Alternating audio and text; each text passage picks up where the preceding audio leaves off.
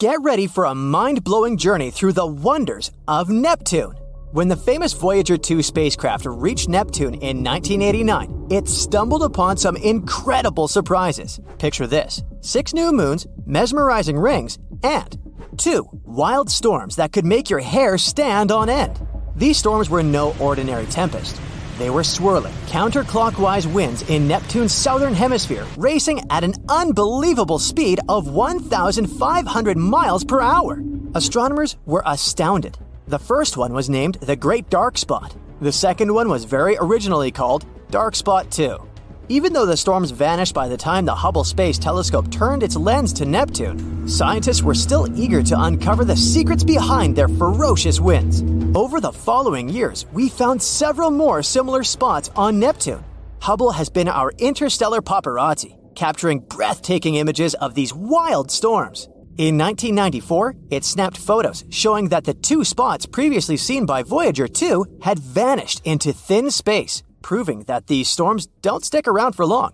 Well, at least not by giant planet standards. Then, in 2015, astronomers were analyzing images of a small whirlwind on Neptune, and they noticed something extraordinary happening.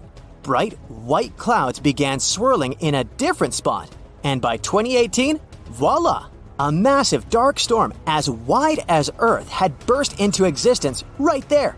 It was the first time we've ever witnessed this storm being born with our own eyes. Imagine being there to witness the moment a great dark spot storm is born on Neptune. It's like watching a cosmic miracle unfold. This event has given scientists new information about these mysterious storms. So we now know of 6 great dark spots on Neptune. And here's the weirdest part. These massive storms on Neptune behave very differently from, let's say, the famous Great Red Spot on Jupiter. The Great Dark Spots have the freedom to wander around the planet before eventually being torn apart by powerful winds high up in Neptune's atmosphere. It's like they're interplanetary nomads. Now, when the newborn storm appeared, scientists noticed something fascinating. There were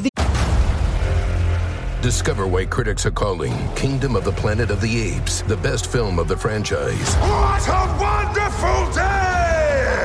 It's a jaw-dropping spectacle that demands to be seen on the biggest screen possible. We need to go. Hang on. It is our time. Kingdom of the Planet of the Apes. Now playing only in theaters. Rated PG-13. Some material may be inappropriate for children under 13. these bright white clouds made of frozen methane floating above the storm. This discovery tells us that these great dark spots form deeper in Neptune's atmosphere than we previously thought. It's like the storm starts brewing from deep down and pushes methane clouds up to the top. It's a bit like when you see fluffy clouds forming above a mountain peak. By understanding these connections, scientists can learn more about how these storms work and what makes them so unique. The study team also estimated how often these fantastic storms appear on Neptune. It seems they pop up every 4 to 6 years, and each great dark spot lives a relatively short life of around 2 years. Some, however, manage to stick around for up to 6 years. Impressive longevity. But there's still so much we don't know about these captivating storms. We're itching to measure their wind speeds, for instance. Scientists estimate them to be around 223 miles per hour. It's quite similar to wind speeds within Jupiter's Great Red Spot. Thankfully, more observations and analyses from Hubble will help us uncover these mysteries and more. But there was another puzzle that left scientists scratching their heads. Imagine this. Despite being farther away from the sun than its neighbor, Uranus, Neptune was actually warmer. Let's pause for a moment and think about what warmer means on a gas giant like Neptune. Unlike our solid Earth, we can't stick a thermometer into its surface. We can only peek into the outer layers, which means we're not getting the full picture. So, we have to rely on temperature measurements taken at different altitudes, since Neptune's core is likely quite small. By taking these measurements, scientists discovered that Neptune and Uranus aren't actually at different temperatures. They're practically the same. This doesn't quite add up because Neptune gets less sunlight than Uranus. So, could one mystery of the weird storms hold the key to unraveling the other of the weird temperatures? Let's see. Of course, scientists dove into this case right away. And it turns out that Neptune is a little show-off when it comes to heat. Measurements taken by Voyager reveal that Neptune emits over twice as much heat as it absorbs from the Sun. It's like Neptune is warming itself up somehow, matching the heat level of Uranus. Quite intriguing, isn't it? But here's the plot twist. Neptune isn't the only rebel in the gas giant gang. Jupiter and Saturn also emit almost double the heat they receive, just like Neptune. So, Uranus is the only oddball in this tale. It's like a warm-up marathon where Jupiter takes the gold, Saturn comes in second, then Neptune, and Uranus is simply out of the picture. Curious, right? Now, the reason for this might be that Uranus lacks a significant internal heat source, unlike its counterparts. But what exactly is this internal heat source? In simple terms, it's the heat that remains from when the solar system was formed and the planets were being formed. On Neptune, and also Jupiter and Saturn, this extra heat comes from something called gravitational contraction. Imagine the planet slowly getting smaller because of gravity pulling it inward. As it shrinks, the material falling inward transforms its potential energy into heat energy, which then escapes from the planet. So, why does Uranus miss out on this internal heat source?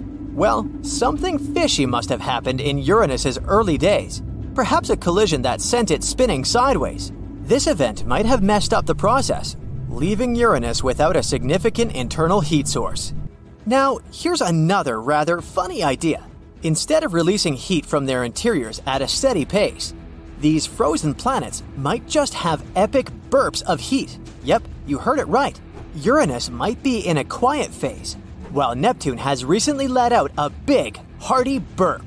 They might be like episodes of convection, which occur in specific moments, but are separated by long periods of time. It's like hiccups, but until we witness one of these episodes in action, we can't be sure if this theory holds true. Another theory is that it could all be a matter of age. The amount of heat a planet radiates mostly depends on how old it is and how quickly or slowly it releases that heat. For example, an older planet tends to be colder. There's also a pretty wild rain theory. On these gas giants, there might be some helium rain going on, and maybe it could affect the amount of heat released. We don't know for sure yet. And finally, let's go back to our mysterious storms. Now here's where things are getting interesting. Those winds are pretty crazy, and the temperature might play a part in this. The extreme cold on these planets creates conditions with very little friction. This would allow the winds to move at a super fast speed. In other words, unlike Earth, which has mountains and obstacles that slow down winds, the gas giants have a smooth surface. But here's the really interesting part. Could these storms be connected to the heat inside the planets? Well, there might be a connection, but it's a delicate balance. To unravel these secrets, we need to dig into the planet's insides, things like their masses, core sizes, and density profiles. Luckily, NASA's Juno has been collecting top-notch gravitational data for Jupiter, helping us create their awesome models. Computer simulations have given us a tantalizing idea. The winds on these ice giants might party only on the upper layers of their atmospheres. It's like a wild rave up there. This suggests that the super speedy winds we see on Uranus and Neptune are caused, at least in part, by the release of heat when stuff like water condenses. Understanding all these mind-boggling effects is no piece of cake. You see, a single year on Neptune lasts a whopping 165 Earth years. That's like waiting for centuries to see the seasons change. So, studying Neptune's seasonal cycle requires super-duper patience from space scientists. So, let's wait and see how this story unfolds in the future. That's it for today. So hey, if you pacified your curiosity, then give the video a like and share it with your friends. Or if you want more, just click on these videos and stay on the bright side.